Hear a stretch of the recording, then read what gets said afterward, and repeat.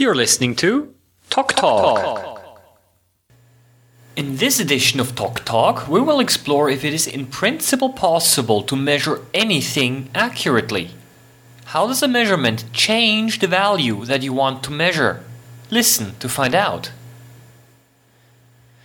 Here in front of me I've got a cup of hot water, and over here I've got a thermometer, and now I'm putting the thermometer into the glass. To wait a bit for the thermometer reading to adjust. For our listeners, it's a digital thermometer with a metallic probe. You use similar thermometers to measure the inside temperature of a cake to check if it's finished baking.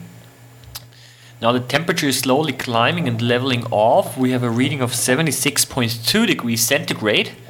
I can see it's fluctuating a little bit here. Now it's 76.1. Of course, we have to be a little bit careful here because the temperature reading is from the side of the glass. The center is much warmer. And let's stir the water a little bit. Okay, now we're up to 82.5 degrees. Well, we could agree that we want to measure the average temperature of the water, so we have to stir the water. But this would, of course, increase also the cooling rate. But then there's the problem that we're measuring the value of something that's continually changing as the water cools down. So that is, of course, that makes the reading a little bit more difficult. What we could try to do is we could try to insulate the water from its colder environment by placing it into a styrofoam container. But there's a problem. We first have to bring up the temperature of the container to the same temperature as the water. Otherwise, the colder container will cool down the water. The insulating container will prevent the cooling of the water, but first, the container has to assume the same temperature as the water. So what do we need to do? We need to determine the temperature of the container as well, and we must heat it up appropriately. And now the situation becomes even worse, because of course the thermometer itself also has a certain temperature. And by sticking the thermometer into the water, like I've done right now, I've actually already changed the temperature of the water.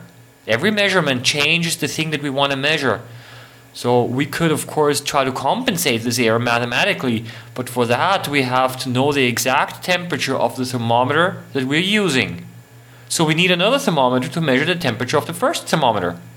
But then this measurement would, of course, change the temperature of the first thermometer, just like the temperature would change the temperature of the water. So what are we doing? We're pushing the problem out. We're not really solving it. We could make the mass of the water very large compared to the mass of the thermometer. If we use a large amount of water and also a large thermometer, then we do not gain anything. And you can imagine if we attempt to use a very large thermometer to measure the temperature of a drop of water, well, then the thermometer would influence the temperature of the drop more than the thermometer. And that's what we call the observer effect. When we observe something, we end up changing the thing that we observe. Besides temperature measurement, there are other examples as well. In my younger days, for example, I used to play around with electronics a lot. I liked to assemble radios and other electronic gadgets. I bought myself a nice voltmeter to measure voltage, resistance and current of electrical circuits. The only problem was that the device, being electronic itself, influenced the object that I wanted to measure. It influenced the circuit. The ampere meter measured the current flowing through the cable, but the device, of course, consumed some of this current itself. So it changed the current that I wanted to measure. Of course, manufacturers try to keep this effect small, but the effect still exists. The current measured must be substantially larger than the current consumed by the measurement device. And now the issue starts to become interesting when we want to measure the position and velocity of very, very small objects. For example, how can we determine the position and speed of the movement of a quantum particle, such as an electron? For measuring very small objects, we need to have very small measuring devices. So we need a second particle, a photon, which is a light particle, that we can use as a probe. We need to shoot this photon at the particle that we want to measure, which is our target electron. The photon will interact with the electron, and the photon will be deflected. It will bounce off. It will be re-emitted by the electron. If we now measure the deflected photon, then we will gain some information about the nature of the electron. But again, there's a problem. The photon that we shot at the electron has changed the position and movement of the electron. So we're again losing some information here. And there's also a second question. Well, how do we measure the deflected photon? Well, maybe you've already guessed it. We need to let this photon interact yet with another particle.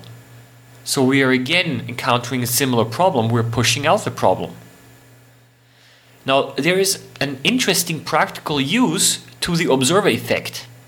It is possible to encode messages using so-called quantum cryptography. When an encrypted message is passed from person Alice to person Bob, and a third person, an outside intruder, tries to intercept and read the secret message, then the message is instantaneously modified and changed. The reading of the transmitted message requires a measurement of the message, and this measurement changes the message. The communicating parties, Alice and Bob, will then be able to know that somebody tried to eavesdrop on their communication because the message is not readable anymore. So far, I've mentioned the measurement of temperature, of current, and of particles. But the observer effect is not only limited to physics. Imagine a zoologist who wants to study the behavior of wild animals in their natural environment. The animals will not behave naturally anymore when they sense the presence of an observer, of an intruder. The more closely the zoologist wants to study the animals, the closer he has to come to the animals, and the less naturally they will behave. Something similar also exists in the social sciences. Here it is called the Hawthorne effect in psychology. The Hawthorne effect states that the observed people will not behave naturally if they know that somebody observes them. Sometimes I like to give extreme examples to make the point clear. Imagine a company boss telling his employees the following: "Today we will investigate how often you play computer games during your work time. This is an entirely scientific study. It will not impact on your salary. Please behave normally and play as frequently as always." Well, of course, you cannot expect any meaningful outcome from this study. Even if the employees do not have to face negative consequences, they will stop playing computer games. And I can give you one last example. Sometimes I run diagnostic software on my computer. These are special programs that check the performance of my computer. They check how much memory the computer uses, the speed of the computer, and so on. The program that diagnoses my computer, however, also consumes some of these resources. The program, while monitoring my computer, also changes the performance of the computer. It uses some memory. It slows my computer down. So we are again changing the thing that we want to measure. So what is the moral of the story? Why am I telling you all of that? I just wonder now whether we can generally ever know the true nature of things. Every time when we observe something, we change the thing that we observe. But then I guess it's a question that our measurements and observations just have to be good enough for our purposes. When I measure my body temperature to check for fever, I'm not really worried about the fact that the cold thermometer cools down my armpits and will therefore give me a lower reading. Now that effect is very small indeed. Now I'm checking again the thermometer of my water glass. I can see that the thermometer is now reading 71.5 degrees. So the temperature did drop again a little bit. What does this tell us? It tells us that it's time for a little quote again. And this one is from Johann Caspar Lavater. He was a Swiss philosopher and a priest of the 17th century.